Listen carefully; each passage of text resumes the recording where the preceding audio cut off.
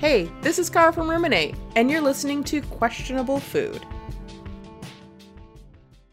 There are fragile places in our global food system, and there are things that are breaking down on a global scale right now that are not giving people confidence in that system. So I think that there are more people who are looking at how do we build up our resiliency by supporting our local farmers at this time, and I hope that that's something that continues on past this crisis. Today I'm talking to Dana Eardley, Assistant Manager of the Fulton Street Farmers Market in Grand Rapids, Michigan, about how she sees COVID-19 as an opportunity for a resurgence of the Eat Local movement and how farmers are adapting to new market norms and expanding their digital offerings.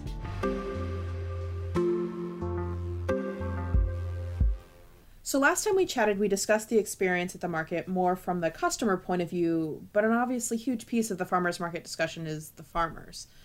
What are the changes that these farmers are experiencing? What's it like from their point of view now?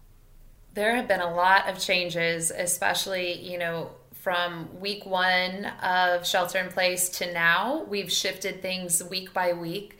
And, some of the biggest changes are not allowing customers to touch your product. That is something that customers love to come and look and pick out their favorite batch of carrots, and smell the herbs and all of that. And so it's something that farmers are very used to customers engaging with their product, and now that's no longer available, which is a huge shift for them, especially in terms of how you set up your booth even. Typically folks are stacking the product as high as possible and making it look abundant and beautiful. And now we're having to individually bag a lot of the products so that we can just grab it and not have to worry about that contact on the actual product. And so the farmer's just grabbing the bag. And, the aesthetics are different. The structure is different. And so I think that's been the hardest shift for our farmers. But other shifts are, our efforts to, not have the same. We're really highly encouraging that all of our vendors have at least 2 personnel on site so that one person's dealing with cash and one person's dealing with the product. We are no longer allowing sampling, which is, a huge way for farmers and especially for food creators to get their products out, especially new innovative products. Folks want to be able to come to the market and sample. And so that was a real shift for people initially. I think that the customer counts are also one of the biggest barriers. We go from having thousands of people on a Saturday to saying only 66 people are permitted in the market right now. A lot of our farmers are nervous about that, but I'm glad to say that we haven't seen a reduction in sales in light of the customer accounts, because I think that folks are coming and they're really shopping seriously and they're stocking up and buying a lot. And so each customer that's coming through, I think, is spending more. And so vendors, fortunately, are not seeing a loss in sales that we would have anticipated. That's really fascinating. I mean, do you have kind of thoughts on what's behind that trend or how you think that might carry post-crisis in terms of that, almost that consolidation of sales? Yeah, there's a lot there to talk about, but I think we're really optimistic. It feels like it's a resurgence of the Eat Local movement of 2012. It feels like people are really starting to question again, where's my food coming from? Who's growing it? How's it being grown? People are looking for really highly nutrient-dense foods. And so I think that that's a huge part of it is, people are afraid of shortages, food shortages, whether they're real or just, out of people's fear that it might be happening. I think that people are nervous about the safety of purchasing food in big box stores, just with the number of contact to each product, with all the customers coming through. And so I think that people just are feeling really safe right now coming to the farmers market. And so I'm really optimistic that that's something that will help to shift people long term. Once you're experiencing the farmers market and you're eating healthy, delicious food, and you can taste the difference and know your farmer and have that sense of connection to where your food's coming from, I'm optimistic that people will want to continue that. I'm also optimistic that as we look to the global food system, which absolutely plays a huge role and is critical for feeding our population, we're also seeing that there are fragile places in our global food system, and there are things that are breaking down on a global scale right now that are not giving people confidence in that system. So I think that there are more people who are looking at how do we build up our resiliency by supporting our local farmers at this time. And I hope that that's something that continues on past this crisis.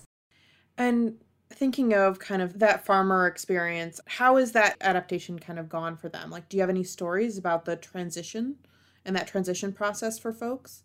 So it's been a big shift for all of our farmers, to be certain, and we're lucky that our second season farmers have been piloting and testing out different strategies so that they can share their findings with folks who are coming back, for Main Market next week. But it's some of the interesting stories are just the demand. The increase in demand has been incredible. I know Full Hollow Farm out in Belding, they started, in response to this crisis, they started having pre-sale orders where you can go on their website and look at what they have available and order it online, pay online, and then you just show up and grab your basket of food. And they had such high demand that they couldn't come to market last week because they are low on product. Wow. Which is incredible. I mean, a bummer for us because we missed them, but it's really incredible to see, how this demand is shifting, how our farmers are reacting. Brad and Jamie at Full Hollow had said it's like they could have never anticipated that they needed to grow all of this extra food, for April. They thought that they were already, growing more than they would need, but you couldn't anticipate this. And so I think a lot of our farmers who are a part of Second Season Market were really blown away with sales and with the demand. And so I think people are really taking that into account for planting, like how much they need to be growing for Main Market season. But there's just so many variables that it's really hard to decipher. I do not envy them having to do all their crop planning right now. Wow. And so there has been that sort of shift to pre-orders, and I know you guys promote online ordering. Is that something that kind of existed or had been planned ahead of the crisis, or is that something that's really been put in place now? Really, as a unified effort, like for the market, it's just been put in place now. We have a lot of vendors who had options for online retail.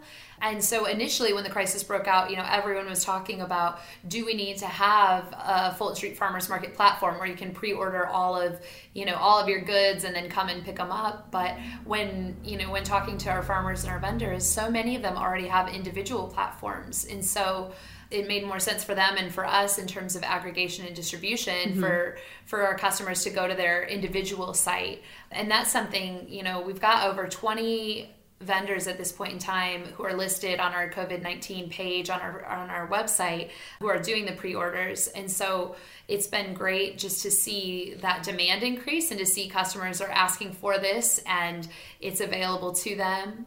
And it looks different for each farmer, but most of these platforms are very user-friendly. And so you said about 20. What percentage is that of all of the vendors that you work with? Well, it depends on the season. Right now we're working with about 25 vendors. So that's a huge chunk of our current vendors. But it'll be interesting to see, as the main season comes on and as vendors are returning, to see if they are getting online platforms as well. It's something that we've started to ask folks about, and we're trying to vet, how can we best support their online sales. But I think it's a very new concept for a lot of farmers, for sure. But it's an area of growth, you think, that the people kind of keep even through this year? I think so. I think the demand is so high. We have customers calling us all the time asking about online ordering, but I know our individual farmers are getting those same phone calls too. And so I think there will be, some good pressure for farmers to turn to online sales. It might give me a chance to get Visser Farm strawberries in the... Yes! One can dream. They definitely have online platforms, so definitely check that out. So we certainly talked about a lot of really established farmers that you guys have, and their experience might be a little bit different than those who maybe have been around for a year, 2 years or so. I mean, can you chat about how those folks might be adapting as opposed to your tenured folks? Yes, so one of the unfortunate things with us being able to ensure the social distancing is that we're having to leave a space in between each vendor. And we're also having, when it gets tight at the bottom of the market in the fourth and fifth sections, we're having to really limit the number of vendors who can be on the north end. And so with that, we can't have as many vendors there on a Saturday as we're used to, which means that unfortunately we're having to kind of shift some of our attendance. So some of our newer vendors and farmers are being shifted temporarily to Wednesdays and Fridays only, which they've all been very gracious and understanding about, but it's also a really great opportunity to see those other days kind of get built up. I think that as folks are, staying home more so, and people, are cooking more than they have been in years past during this crisis, I think that folks will be more inclined to go out on a Wednesday and Friday when they know there won't be the crowds and the waiting in line. And so I'm really optimistic for our new farmers and vendors that, Wednesdays and Fridays will be a great day for them. That's really interesting. I mean, have you seen, I guess, changes in capacity or changes in attendance on those Wednesday and Friday days? We start them up with the start of the main market season. So we to be determined. Do you have some expectations based on what you've seen thus far? I am cautiously optimistic that there'll be really great market days. I think especially in May, it's usually a slower time on the weekday markets just because it's primarily plant sales and asparagus and apples. There's not a ton that is ready in May. But I think that having some of these value-added products will really help to bolster the days. And I also think that having an increased social media presence where we're able to best communicate to folks what they can expect when they come to the market, I think that will really help people to see what's there. Is it worth coming? And if there are enough vendors, I think that the people will come out. And it's interesting, you talked about kind of increasing social media presence, and we've talked, about the consumers and the farmers.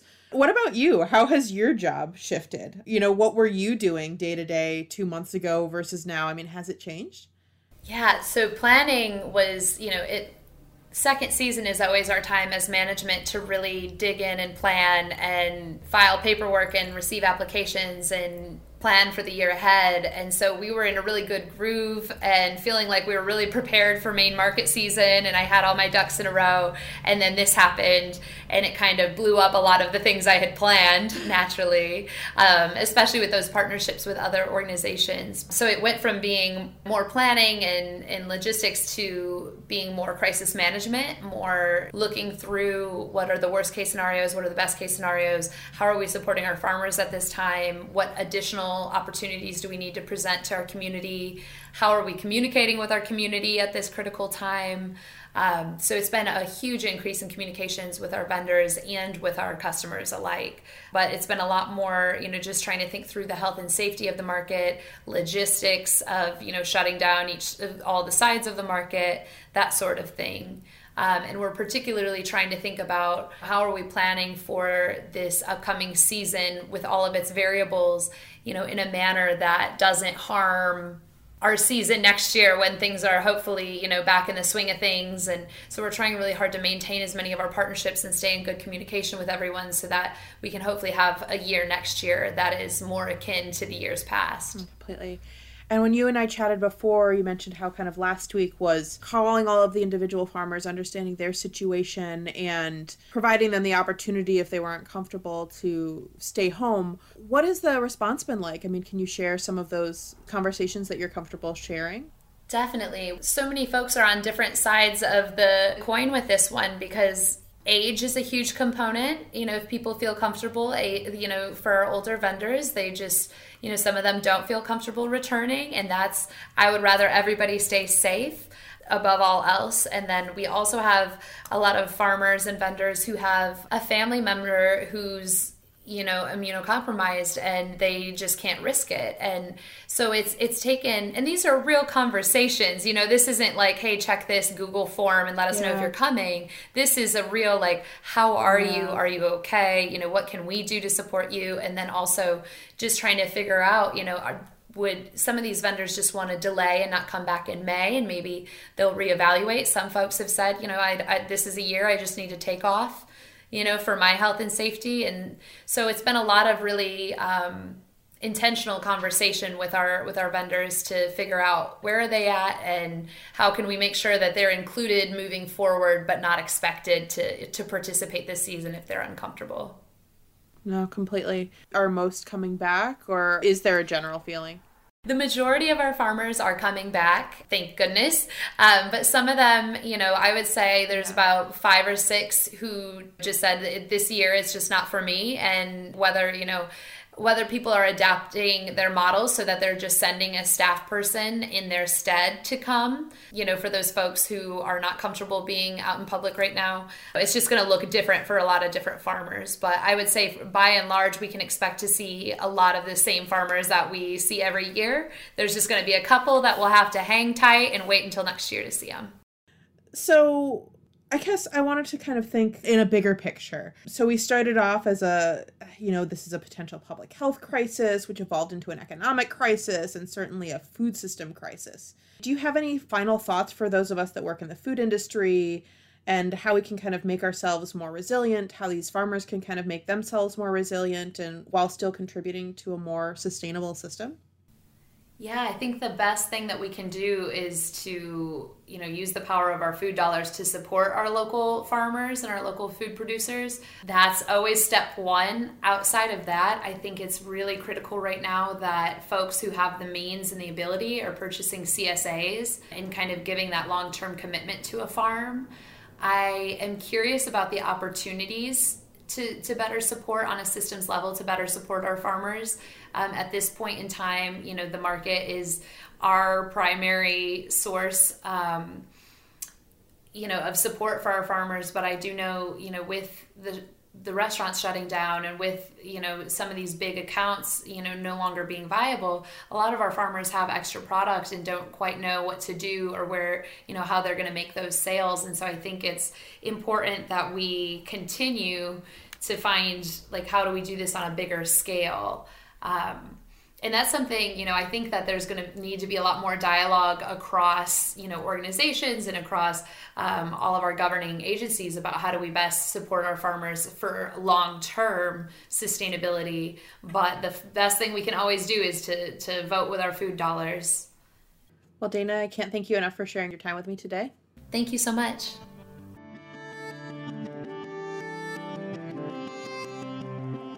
To learn more about the Fulton Street Farmers Market, follow the link available in this episode's description or visit them at fultonstreetmarket.org.